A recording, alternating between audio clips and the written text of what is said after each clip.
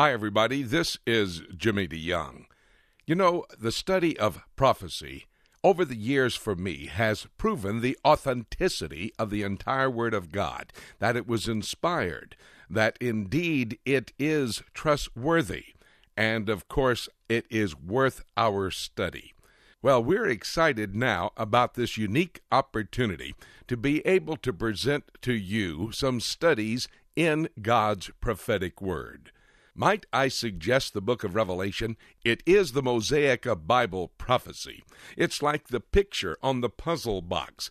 You go to the store, buy a box full of puzzle parts, you come back home, lay them out on the table, and then you turn the cover of the box over to see the picture that all of these parts, when they're put together, will look like. That's how you determine how you're going to put those puzzle parts together. That's exactly what the book of Revelation is. It takes all of the prophetic books in God's Word, they're all the pieces to the puzzle, and it gives you the overall big picture. Might I suggest you begin your prophecy study with the book of Revelation? From my CD series, A Walk Through the Book of Revelation, I would like for you to listen now to a portion of the introduction to our study of the book of Revelation. By the way, the Isle of Patmos in the Aegean Sea, about 50 miles off the coast of modern-day Turkey, Asia Minor at that time. It was a location, it's an island of about 6 miles in length, 3 miles wide. Marty Hahn and I were out there recently to prepare to do our Day of Discovery television program where we were beginning to study the 7 letters to the 7 churches in chapters 2 and 3 of the book of Revelation. I don't know if any of you had opportunity to see that, but interesting island, by the way, the Isle of Patmos. Today it has 365 churches on it. A church for every day on that little short island in the Aegean Sea. A beautiful island. If you saw the television program we did out there, you notice that we rented motor scooters and we rode around on motor scooters all over the island. What a neat way to teach the Bible, riding around on motor scooters. I was praying the entire time. I was 62 when I was doing that, and I haven't ridden a motor scooter since I was a teenager.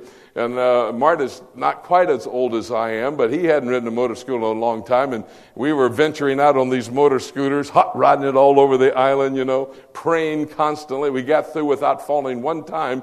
And I said, praise the Lord for that, Marta. We were just crazy, I think, doing it. But anyway, on the island out there, and had opportunity to go down to the shore of this little island, thinking about John the Revelator. John, the one who receives from the angel, who got his message from Jesus Christ, who was given the original message by God the Father to pass along to you and me this last word that was going to be given to us. So the book is a revelation of Jesus Christ. It is one revelation of one person.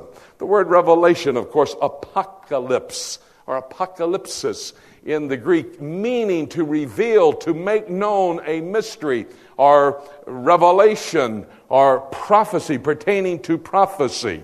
It's one of the 4 apocalyptic books in the Bible. Apocalyptic, that means, apocalypsis again, using symbols to convey an absolute truth.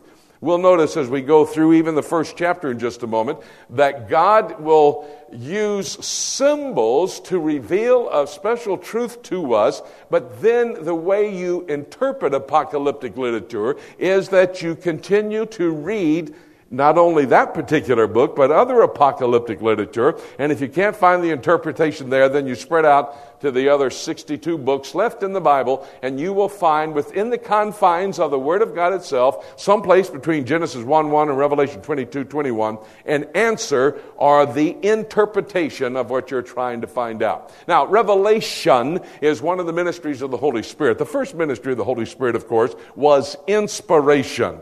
2 Timothy chapter 3, verse 16, all Scripture is given by inspiration of God and is profitable. And so inspiration, the first ministry of the Holy Spirit. By the way, inspiration is complete. Inspiration was complete when our canon was formed with the 66 books from Genesis to Revelation. There is no more inspiration. God is not breathing into man any more Scripture. If he was, he would be sharing it with everybody. But this is the canon. This we can settle on. This is what we have, his words from him to us on how to live this life. Another ministry of the Holy Spirit is revelation. In 2 Peter chapter 1, it is talking about God chose men of old, not by their own will, but by his decision, his sovereign will. He breathed into them things that were going to happen in the future. A more sure prophecy, Peter said, than even standing there on the Mount of Transfiguration. Peter said, I can witness the fact I saw Jesus Christ in his glorified body, how he will come back. But there is a more sure word of prophecy, and it is this book. That's better than sight. And by the way, we need to pay attention in our world today about that. They have this thing called power evangelism, where they perform miracles, so that must be of God. Well, a bit later in this week, I'm going to show you that could well be of Satan, what you're seeing on some of these so-called television networks and television programs. We have a more sure word of prophecy, and this is it. 2 Peter chapter 1, verse 21 says, there is no prophecy of private interpretation. And so we take this mosaic and we look at all of prophecy in light of this mosaic, the last word from Jesus Christ, and everything must conform, fit into, like a hand into a glove, in all of prophecy. The third ministry of the Holy Spirit is illumination. John chapter 16, Jesus Christ said, I must go, and when I will go, I will send the Spirit of truth, the Comforter, who will teach you things to come. By the way, that always is the standard that I set when I look at any situation as it relates to the Holy Spirit. You know what John 16 says? The Holy Spirit is incapable of drawing attention to himself. If you wear a little dove drawing attention to the Holy Spirit on your lapel, I think that is very dangerous, because you're stepping out of the will of Jesus Christ. He said when he comes, he will not speak of himself, but only speak of me. When anybody talks about what the Holy Spirit is doing, that is anti-biblical. Please excuse me. That's what Jesus... Let's look at that just for a moment. John chapter 16. Go over there and let's just look and see exactly what he had to say. This is all important as we start to study this book of Revelation. We're going to get into the meat of these things, but it's important that we understand where we are as we approach the study of the book of Revelation. John chapter 16 and verse 12. I have yet many things to say unto you, but ye cannot bear them. Howbeit when he, the Spirit of truth, is come, he will guide you into all truth. For he shall, look here, underline this, he shall not speak of himself, but whatsoever he shall hear, that shall he speak, and he will show you things to come. He shall glorify me. He cannot glorify himself. The Holy Spirit could not be the center of any attraction to himself. Only must he lift up Jesus Christ. He is Christocentric. That's what we need to be. So if somebody talks about, look what the Holy Spirit's doing. Praise God, the Holy Spirit's alive. Holy, look at that. Well, that is of Satan, I have to tell you, or Jesus Christ didn't know what he was talking about. He cannot glorify himself. He can only glorify Jesus Christ. He cannot attract attention at all to himself.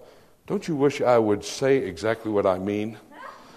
I'm going to endeavor to try to be more definite when I try to convey a message to you. Please, by the way, I have a rule. May I give you my rule? If you disagree with anything I say, don't you dare turn to your wife or your husband or your friend and tell them. Don't you buttonhole Mike. Don't you call up Joe Jordan or Harry Ballback or George Tice. Don't you talk to any of these people until after you talk to me. Because the Bible said if you got aught against your brother, go find him first and talk to him. And bring your old Bible, and we'll spend some time in the book. I'm waiting for you. Come on down. I'm ready. But anyway.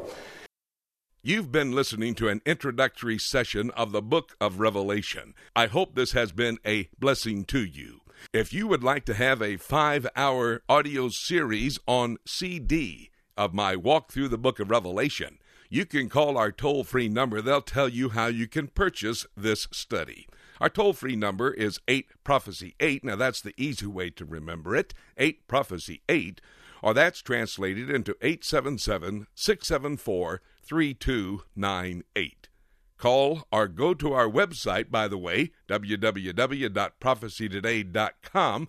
Go to our shopping mall, and you'll be able to purchase this cassette series on a walk through the book of Revelation. I can guarantee you, as you study Revelation, you'll realize that we're living in this book, that the rapture of the church is quickly coming to pass, that the shout could happen at any moment, and we would be caught out of this world to go to be with him forevermore. By the way, that could happen at any moment. I think I've said that. And if that be the case, I have nothing else left to say except let's keep looking up until...